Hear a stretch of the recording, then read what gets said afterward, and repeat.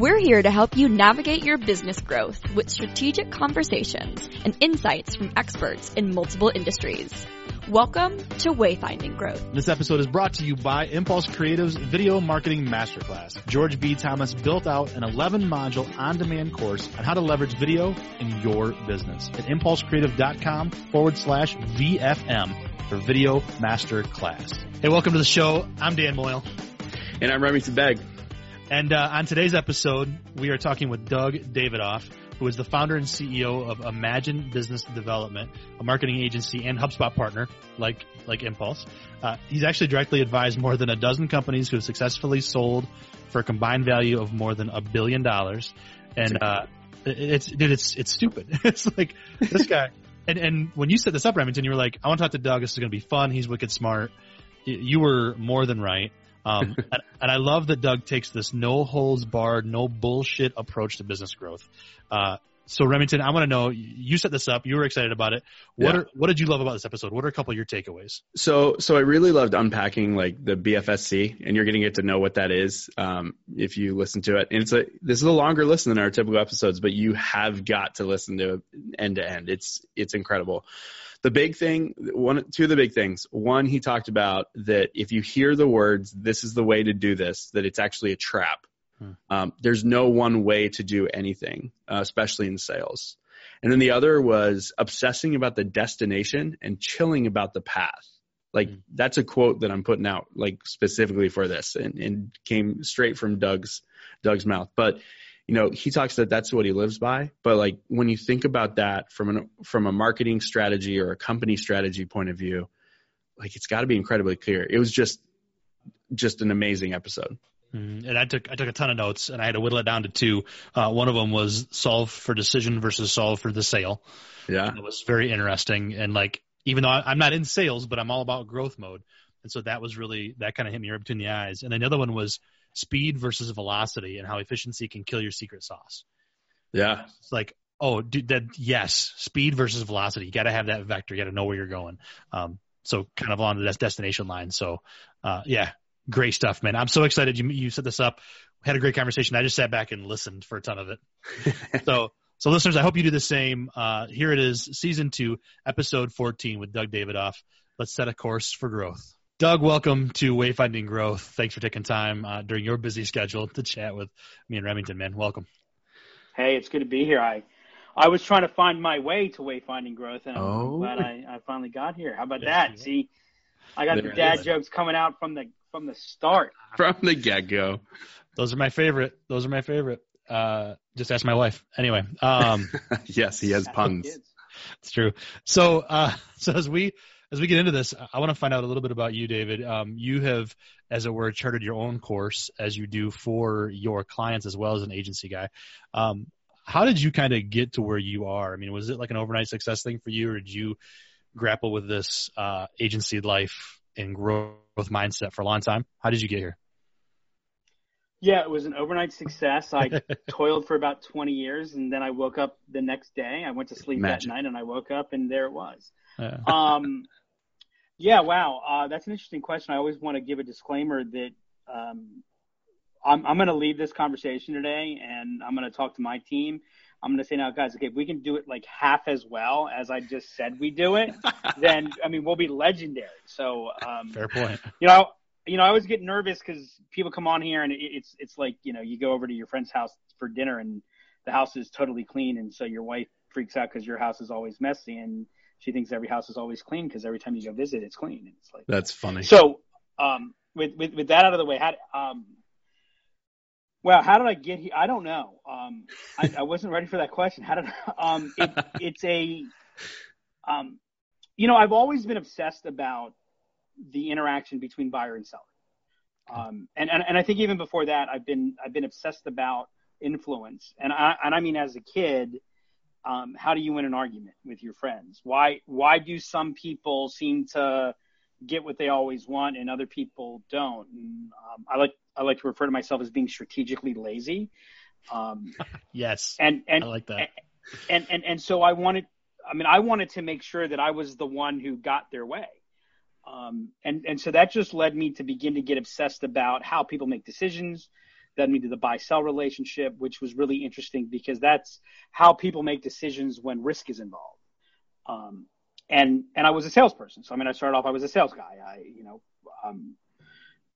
and so it was like, how can I get more without working? Like, I'm not going to hustle as hard as the high hustle, sales guy. I mean, I respect them. And I know some people, I'm like, if I could work half as hard as they work, I'd be on Forbes or something. But so it started that, that was a passion that led to sharing aspects about how to sell better. That led to me starting a company that focused on how companies could sell better. If I have time for a mission, my mission is to change how the world sells. That awesome. Led to becoming a HubSpot partner because we started seeing how the world was changing, how lead generation, and I've always been I've always been a holistic thinker. And so it became really clear that every time someone wanted to solve a sales problem, well, we had to do something with their marketing. And every time someone wanted to solve a marketing problem, we had to do something with their sales. And then from there, how we ended up doing what we do is we're really good at making mistakes really fast. It would be fair to say that I may oftentimes be wrong, but I'm rarely in doubt. But I notice walls very quickly. So when I run into a wall, it's like, oh, there's a data point. If you ever saw the show House, if you remember the show House, where he said, well, let's put the patient on this. And the doctor is just, well, doctor, if that's not the problem, House, if that's not the problem, and we give him that, that could kill him. And he'd go, well, we'll be able to add that to the diagnosis then to, further narrow down. And that's kind of how we got where we are is we've been really focused on the destination, and really, really flexible on the journey, to figure out how to put the pieces together. And then candidly we always did okay. And we had some years where we, kicked, and other years where we were kicked. And it was probably about 24 months ago that, the cool thing was we started dealing with issues and what we were building that we had encountered the surprises and problems. So we were no longer surprised by the problems. And then, so we actually have a pretty good, as good as anything I've ever been involved in terms of a structure of understanding, and even it's understanding like where there's no understanding. So you at least know where the ambiguity is. I mean, I think if you get rid of all the ambiguity, you just become something that you're just repeating. So you're going to lose a lot of the value creation growth opportunity. But yeah, so it's a whole lot of pinballing with a focus on where were we going. So I don't know if that answered your question. Looking back and defining the direction of going forward. That's the definition of Wayfinder right there. Absolutely. Oh, there you go. See, I mean, well, it's funny because I don't know if I've ever told you where and why the name of the company is Imagine.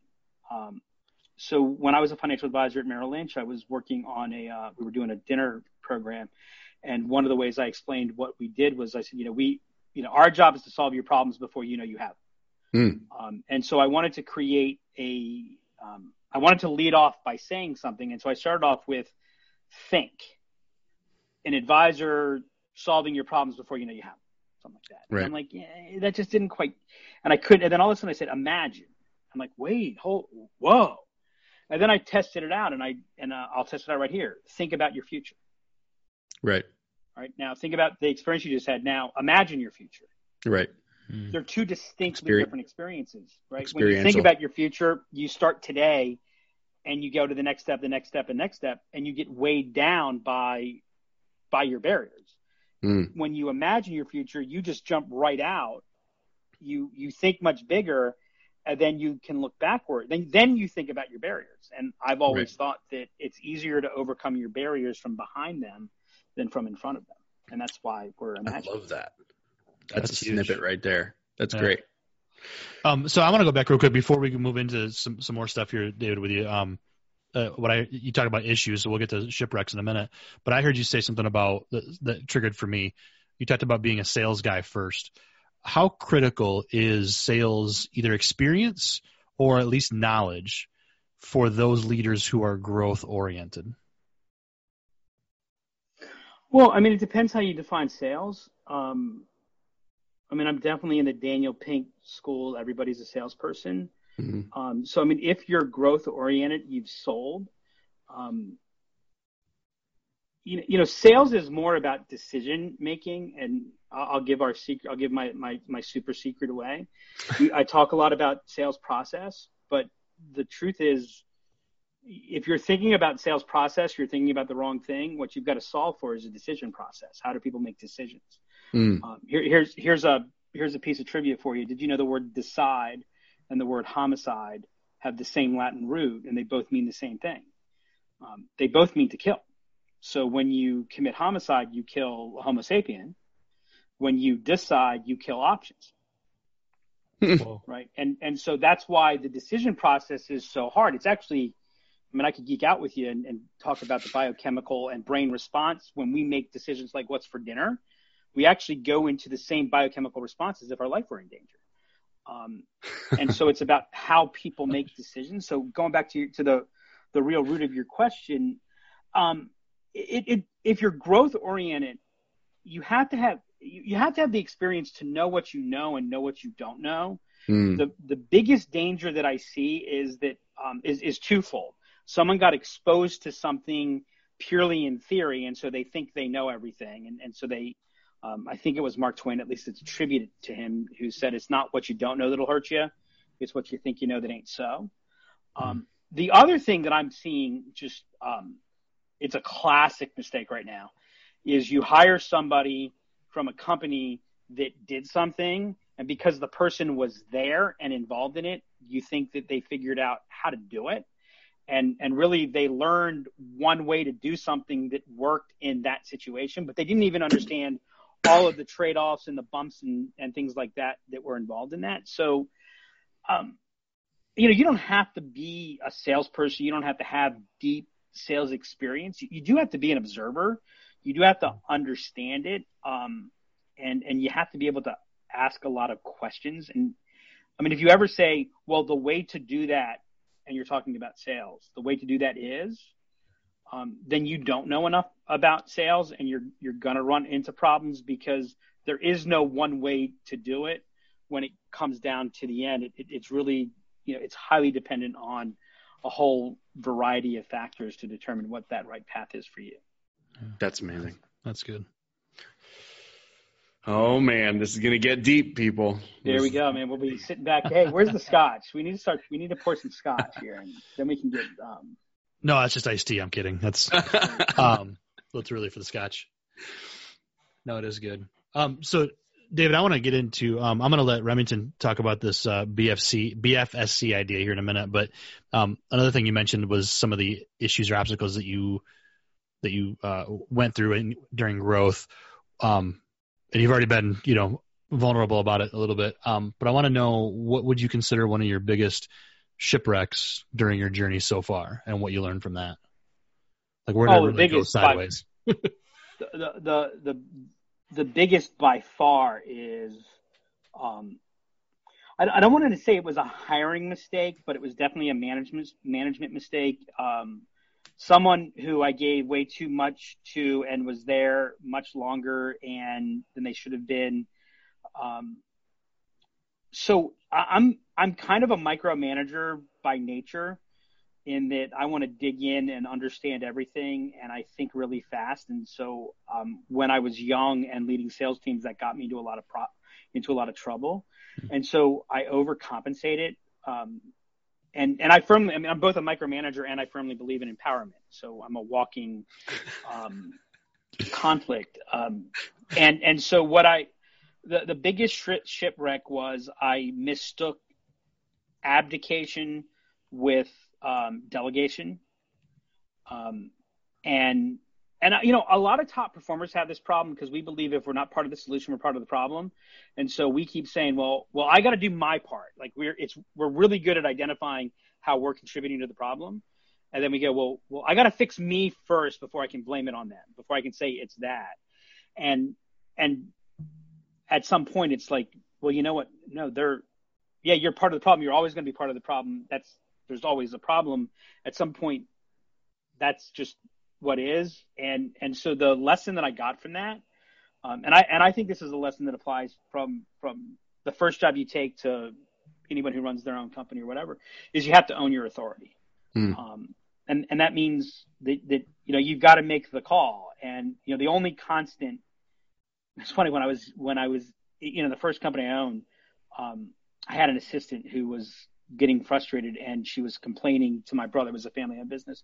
She was complaining to my brother about, well, Doug does the Bob, et cetera, et cetera. And my brother said, hey, you know what, Sarah, you might be right, but here's the only thing I can tell you. He's not going anywhere.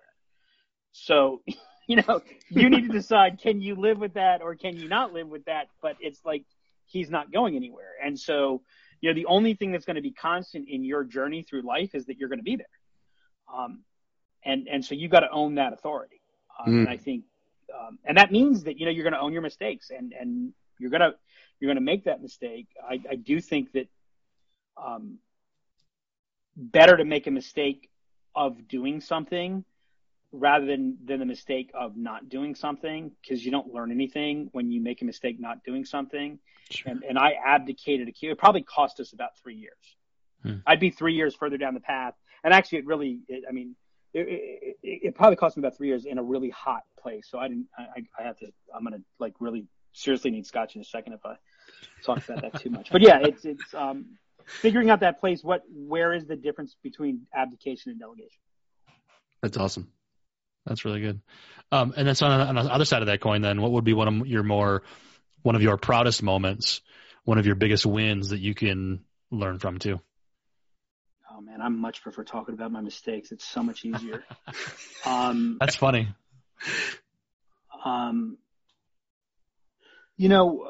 Actually the team that we put together today, the people that I get to talk to, and Lord knows we have far of a bigger hill to climb than we've climbed, but there are things that we are now actually doing that 2 years ago were still totally theoretical,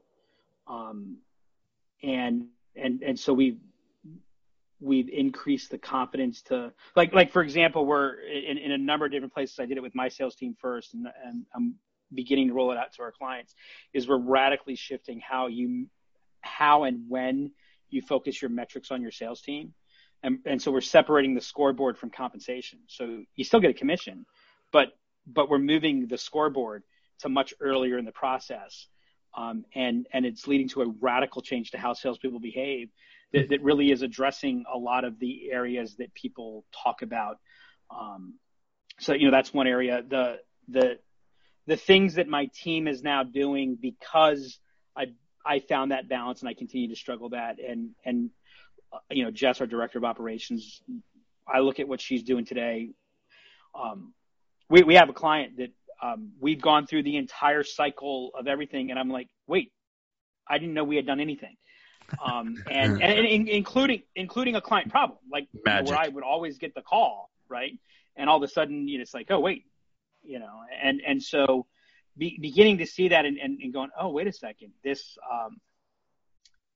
imagination thing might actually play. This thing's moving. Yeah. How about that? That's great. Now again, we got 100 other things that of course, our house is very messy, but sure, but the closet's clean. But it's a good house. The closet's clean. There you go. So I want to hear you two riff on this BFSC thing. Remington talks about it. Yeah. We used it. So I'm going to back up and let you guys talk about this for a little bit. Go ahead. Yeah. So a little background here. So Doug and I have known each other for a really long time. We started actually. Even though you didn't like me at first. I didn't say that. I just didn't. I didn't know you, right? I knew of you. Big difference. And in talking with him, I think it was Partner Day last year. We really started riffing. We set up a couple meetings and we had some just like open conversations about like what's going on. And I I like Doug because he's a very intellectual thinker, and talker. And that was like one thing that I really liked. So when we started talking, he dropped this bomb on me. It's got to be about 6 months ago, of BFSC. And, I have always historically done like SWOT analysis, internally and externally. And, a lot of that stuff comes across accusatory. And I think I just brought it up as like, like a recursory, like coming back and like assessing a project. And he dropped this bomb on me, and it's like literally changed my life. So I want people to really think about this because it changes your mindset and how you think about things. So Doug, why don't you just riff on like the introduction of why you think it's important, BFSC, and maybe what the heck it is, and then we can start riffing a little bit further. I think we should just say BFSC the whole time, and like we could have a contest that someone has to figure out what that means. It's part of the whole of the whole understanding where abdication and delegation come about, and no one knows how to do their job better than the person that's doing their job, but that doesn't mean they know how to do their job. Think about that for a little while, and it's that balance. And I'm a big believer in creating strategic tension, because we naturally follow paths of least resistance. So where we can bring tension in, it forces us to think through things. Mm-hmm. And there's nothing that drives me crazier than complaining or bitching. But when you say to somebody, look, don't bring me a problem unless you have a solution, right? That's a really common riff that we hear in small and mid-sized businesses on the management side. The problem is that I might know a problem and I don't know the solution. And if I've been told don't bring a problem if I don't know the solution, then something goes wrong and they go, yeah, I kind of knew that was going wrong. And well, why didn't you say anything? Well, because I didn't have a solution. And so what we started doing, we talk about it. We actually, it's part of our onboarding. I review it when somebody starts, and we actually now have a monthly meeting. And I actually don't attend the monthly meeting. It's run by Jess, our director of operations. So BFSC stands for better, faster, stronger, cheaper. And basically what we say is, look, your job, in addition to doing whatever your job is anything that you see that you think could help us do something better, do it faster, do it stronger, or do it less expensively. Lower, get the cost out. Cheaper is an easier thing to remember, and it keeps it down to 4 letters. Then that whether it's your job or not, whether it's directly related to you or not, you owe it to us to talk about and think about, and to share. Now, in a small business, the whirlwind, what we're doing on a daily basis is so massively time consuming that we don't have time to think about that. And it is something that frustrates entrepreneurs. And I joke with my friends who are entrepreneurs who complain that their employees don't think like them. And I go, well, it's a good thing that they don't think like you, because if they thought like you, they would start their own business and they would compete with you. Right. Right. And so there's a structure that we bring. And so when you start off, like the first monthly meeting, our BFSC meeting, anything that you think can, better, faster, stronger, cheaper. Well, maybe we could do this, right? I mean, it really, really soft. And it's like, okay. And then, the second meeting, someone brings something up, and now as people, now we'll have conversations about something, and well, it used to be me. It's increasingly other people bring up, well, you know what? If we did this and this, we could take 4 steps out of the process. It would allow us to, we could take a third of the time out, and it's really all useless time anyways. It's like, hey, who would have thought that? Also, when we bring certain ideas like documentation, right? Yep. Everybody hates documentation. It's like a salesperson with a CRM, right? Well, we need to document our processes. Well, yeah, I mean, intellectually I get it, but I mean, it's a pain in the ass, and it's difficult. And and there's a little bit of that fear that, well, wait a second, if we document everything, then, do I become unnecessary, et cetera. Now, as they start seeing, like I always say, if you want a salesperson to use a CRM, you've got to show how the CRM enables them to do their job better, faster, and stronger. Now they go, oh, wait a second. Oh, yeah, I wouldn't get checklists, right?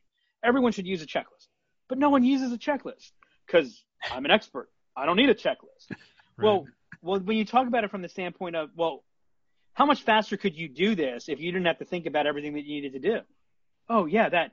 So it both, we talk about ownership mentality. It unlocks, it creates a structure so that you begin to think like an owner. But, and this is the key, and this is something I'm seeing across the board right now, especially with tech and everything, where we're in a period where people are obsessed with efficiency and speed. Mm-hmm. Remember, I'm strategically lazy. I am obsessed with velocity. And a lot of people don't understand that there's a significant difference between speed and velocity. They're the same thing, except velocity adds vector to it, which is progress, right? And so you're going to run really, really fast. Dude, I don't have the energy to hustle like you do. I'm not willing to put in 14-hour days every day. I'm not willing to travel 237 days a year. I know some people who do, and God bless them. But they are running. I'm like, you know what? I'm going to figure out how can I do in a day what it takes you how can I get the result in a day that it takes you 5 days to get? And then you know what I'm going to do? I'm going to take the other 4 days off. That's a little bit of an exaggeration. Now, I mean, that's why I said it'd be on Forbes if I went ahead and just did the next 4 days. But so we have a tendency without realizing it that we talk efficiency all the time. And in the pursuit of efficiency, we kill our secret sauce. It's like every successful business is like every successful family. They're dysfunctional in their own unique way. And when you focus on efficiency, you kill that dysfunction. You follow the rules, but you kill what makes you special. Here, what we're saying is better and cheaper, stronger and faster. And so it builds that tension that where we got, we've been brought up in this either or world. That's how we got raised. That's how we've been socialized. And it really begins to change how people think about it. And it not only leads to, I think, a lot of, I'm going to say it's innovation. It's not like the innovation that, you're not going to go out and raise, $50 million on that innovation, but it's really the more powerful innovation. It's the thing that we do 70 times a day. How do we get better at that? So that's what that is. At least that's my rant on it. My riff on it today. I don't know if that's what I said. Yeah. No, so I like that. So I like the and in there, like the better and the faster, and kind of thinking about that way.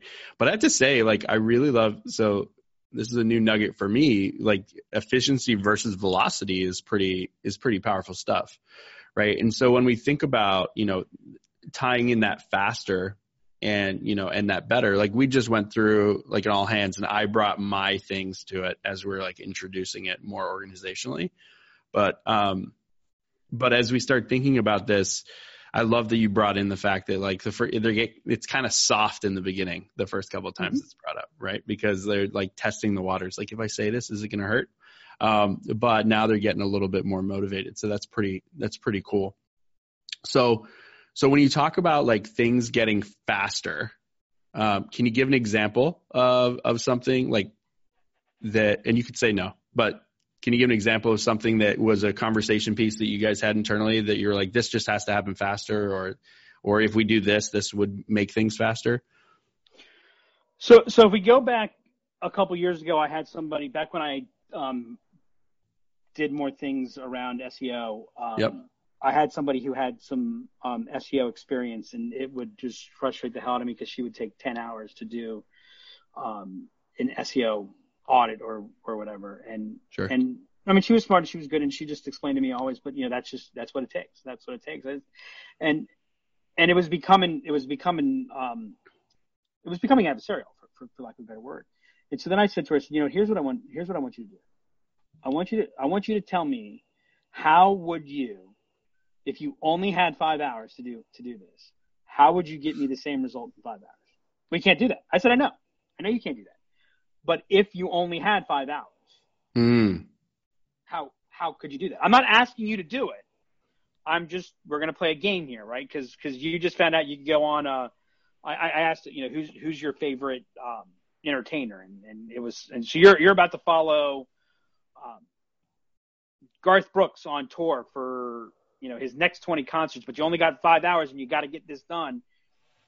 I know you can't do it, but if you could do it, by the way, that's a really powerful question. It works great with your kids too. When they say I can't do it, you go, I know you can't do it, but if you could do it, what would it look like? How would it? And she actually came back and it was 4 hours. Wow. And so, and she actually kind of grudgingly said, well, like this is still really good. We should still do this, but we don't have to do it first. Right. That's amazing. Okay. And so what it does, so we have a process, where we build that system design. And it leads to how ultimately the technology is going to be implemented, how playbooks are going to be developed, et cetera. We, at the end of every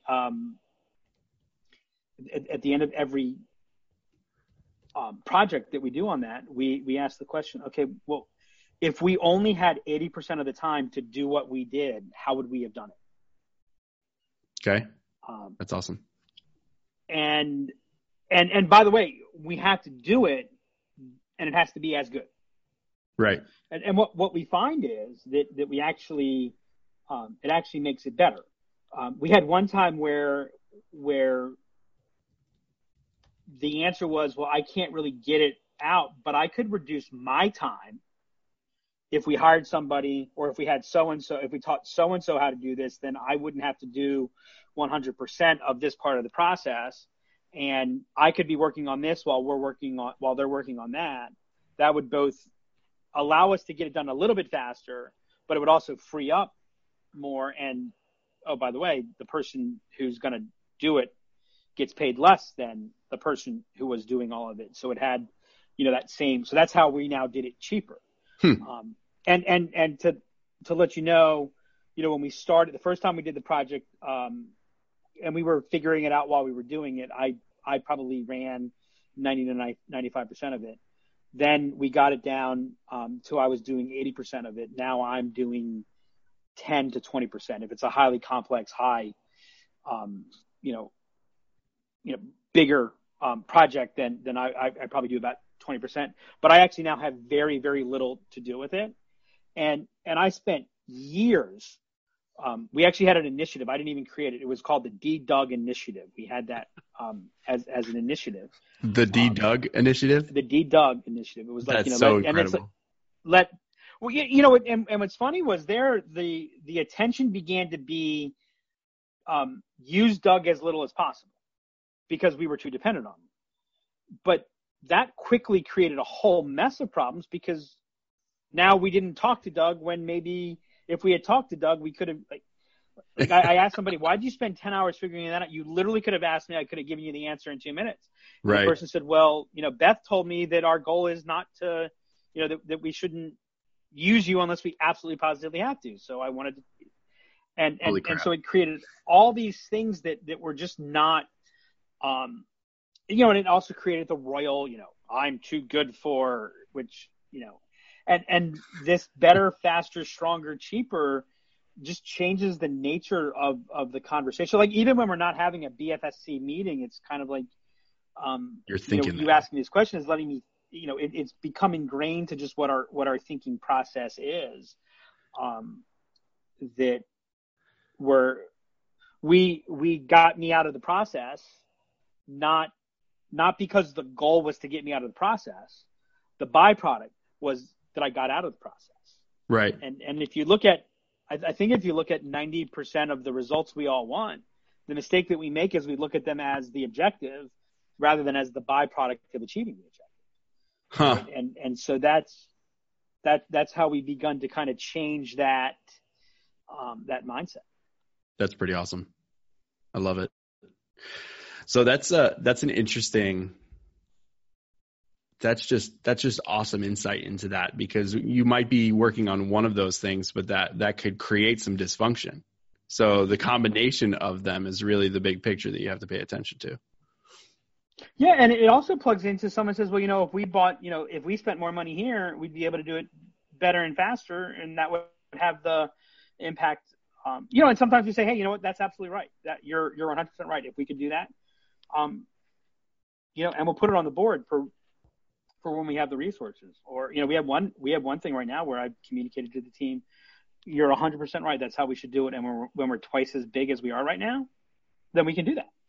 Right. Until then, we can't really justify doing that. And so now I think the biggest problem when you're growing a business, especially a small business, is that you're constantly living in two places. You're the company you want to be, but you're still the company that you're trying to stop being. And if you just stop being the company that you aren't, well, you haven't become the company that you are, and that's where, you don't get traction. Right. And so here it's like, yeah, you know what? Yeah, we're still going to do things that we know are not the right thing to do. They're not the best thing to do. But hey, given that we can't do that, how can we do that in half the time, right?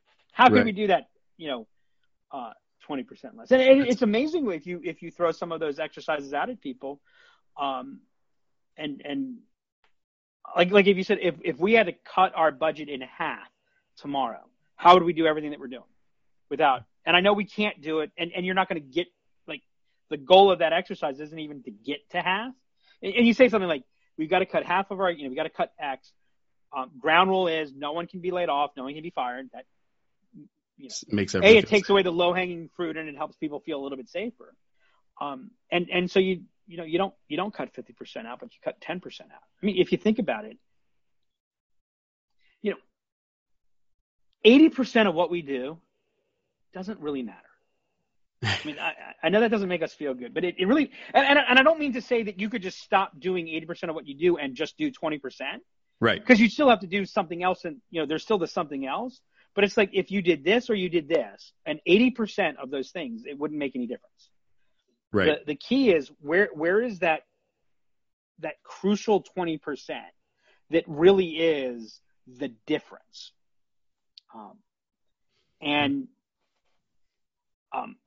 Like, what makes Warren Buffett a genius? Warren Buffett just naturally sees that 20%. And that's why he makes an investment in a company that everyone goes, why is he doing that? That doesn't make any sense. We're paying attention to the noise, right? He's able to see, no, this is that critical inflection point. And so I don't think I'm ever going to be anywhere near to the point of a Warren Buffett. By the way, any great venture investor, that's what they do. We've met them, we've talked to them. They don't know anything about the products or this. It's all, they get that, and you talk to them, they'll say, there's like 2 to 3 things I look for. And if they have those 2 to 3 things, I almost don't even worry about anything else. Right.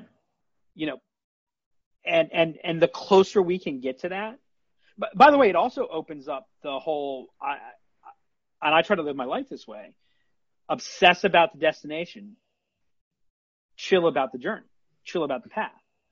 We humans get obsessed about the path, and we get overly flexible about the destination, right? And that's what change. That's why change is so scary. And I don't think I'm unique that I deal with change. I have some higher tolerance of change, because Lord knows if I think this is going to happen at 2:00 and it happens at 2:15, I get angry.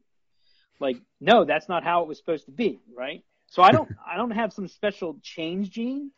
It's that if the destination hasn't changed and just the path has changed, then to me it's not really change. Right. Because I'm not thinking about the path. Now I need people to think about the path more than I do. Right. Sure. Yeah. But that this type of conversation begins to go, oh, wait a second. We can have multiple paths, and that doesn't mean that like, what are the things that we can't change because they're core to us? The fewer of those things you have, the more dynamic you'll be as an organization, the more dynamic you'll be, the more you'll be able to take advantage of opportunities without becoming opportunistic. And I use the term opportunistic where we get transactionally opportunistic. We're constantly playing for the short term, which just, that just becomes a Sisyphean task. Yeah. There's so many nuggets in this. Yeah. Feel what I'm talking about? Nugget. Yes. See what I'm talking about? Yes. So cool. So now we're going to get a little bit tactical here. So you have these monthly with your team, or they have it now without you, from the sounds of it. What kind of tools do you guys use to keep track of that? Like, is everyone keeping a tally and writing into like a wiki so that it can be reviewed and talked about? Or is it like they just talk about it at the end of the month? Are you doing these, like, how often are you doing these? Is it monthly, or is it after projects? I got a whole bunch of questions. So we do it. So there is a monthly BFSC meeting, and it's hilarious. So we just had one Monday. I've had 3 conversations with Jess today, and she laughs, and I'm like, what? It's like, someone brought that up in the BFSC meeting on Monday, and so, Jess logs it. I mean, so we don't have a wiki per se. We may do that.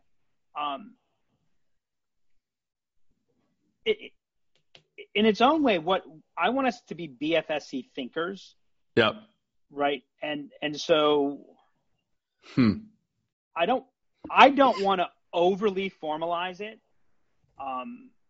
Because it's like, I talked about it being soft in the beginning. The BFSC meeting can never be a meeting that anyone gets in any trouble for.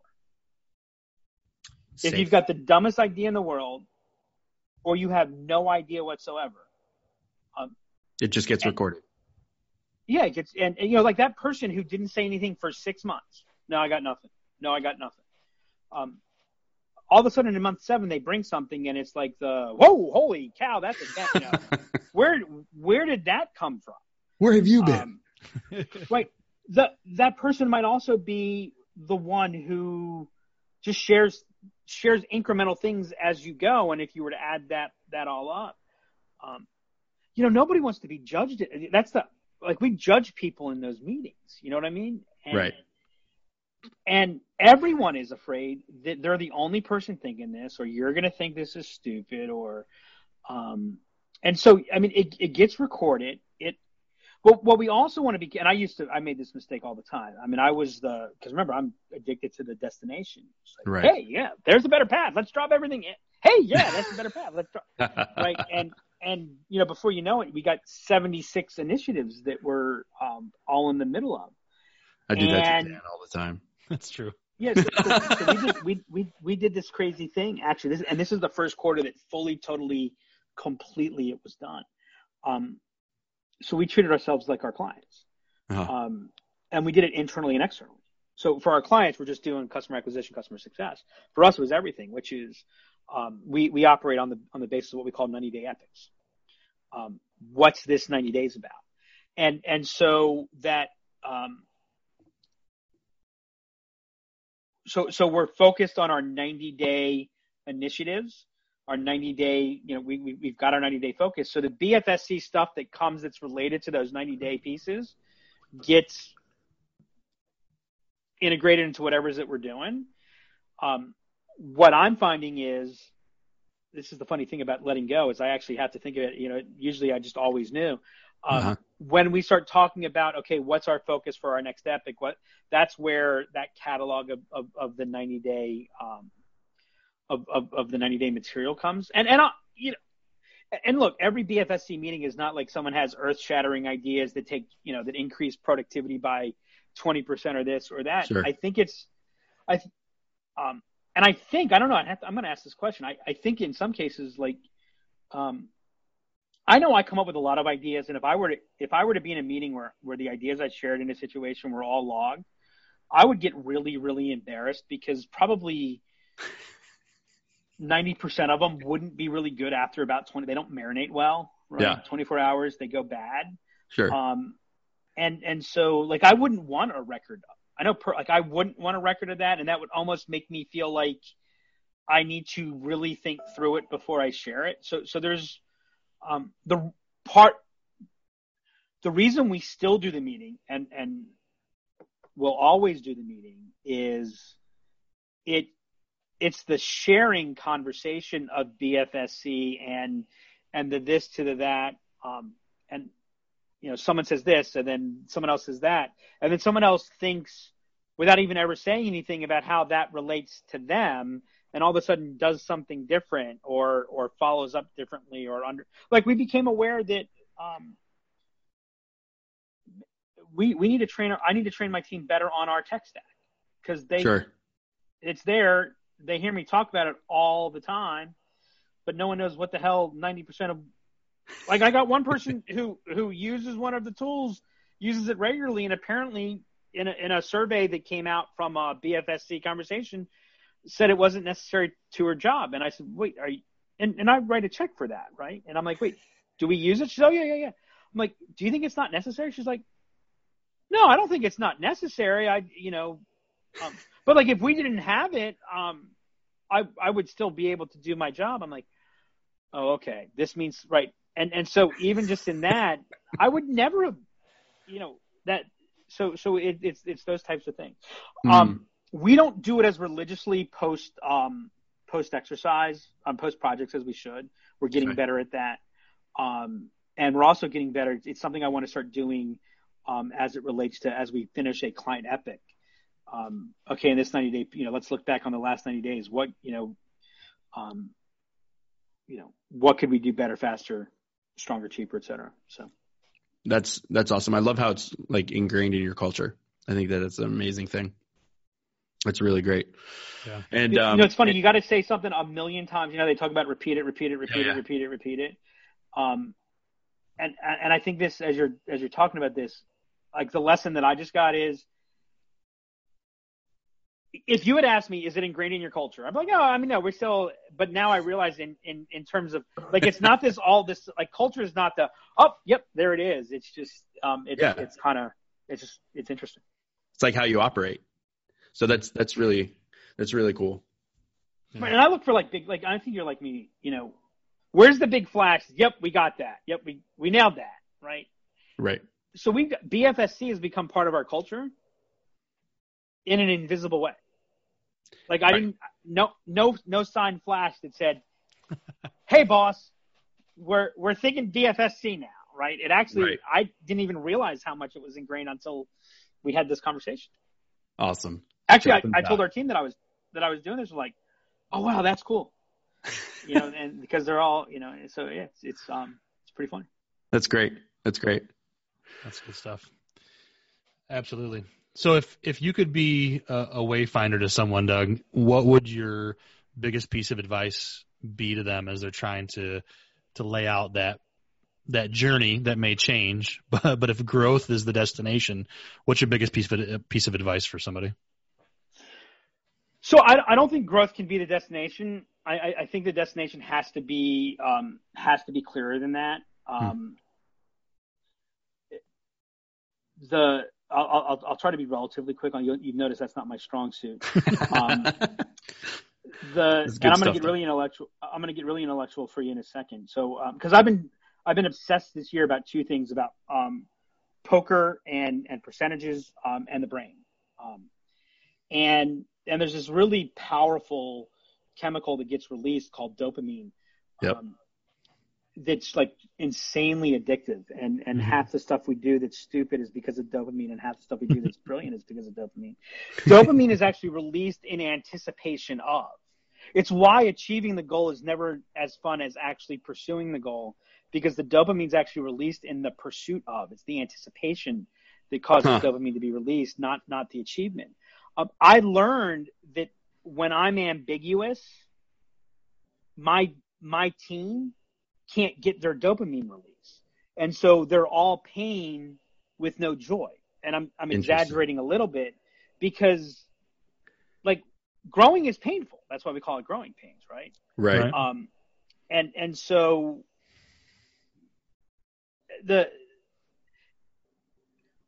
especially if you're the entrepreneur or the leader, I've learned this working with companies too. I know what our vision is.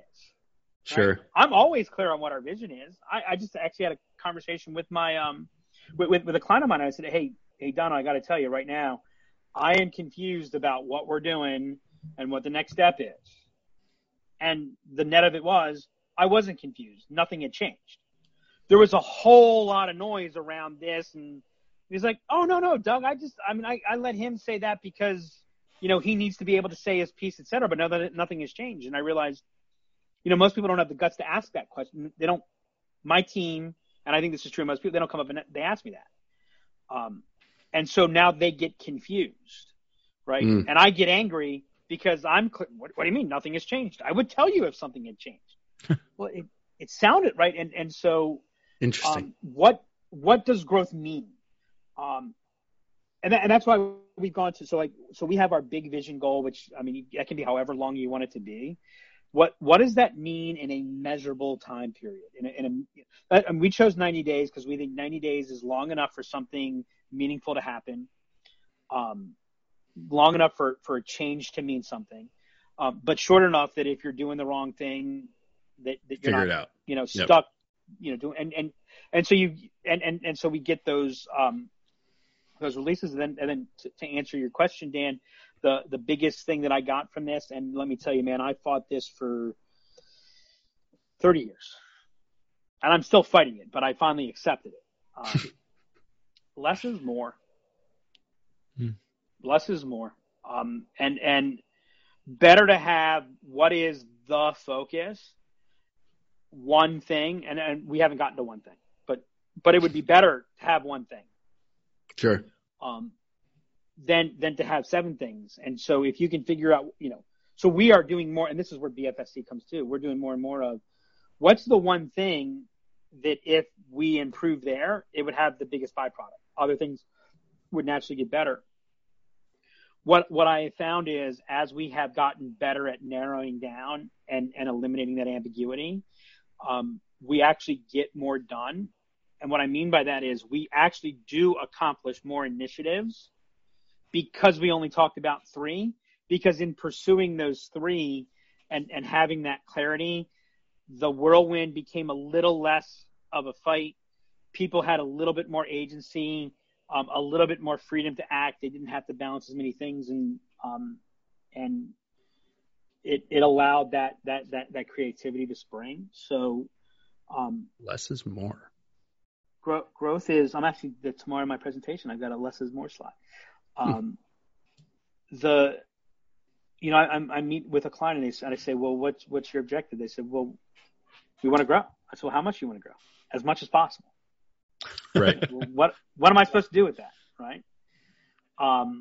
Because the other thing too is if I don't know what the growth is and if I don't know what the growth means, then as a player on your team, I don't know if I want to die on that hill with you. I don't know what the game is, right? Yeah. How many points do I need to score to win? Are we playing golf where I want to have fewer? Are we playing basketball where I want to have more? It sounds kind of silly, but the more you can focus on what is the destination, and then growth is a byproduct. Profit is a byproduct. Gotcha. And it's funny. I met my wife the week after I gave up meeting somebody. Right? I'm like, I'm traveling too much. Yeah, and then all of a sudden, there she is, right? And how many times do we see that?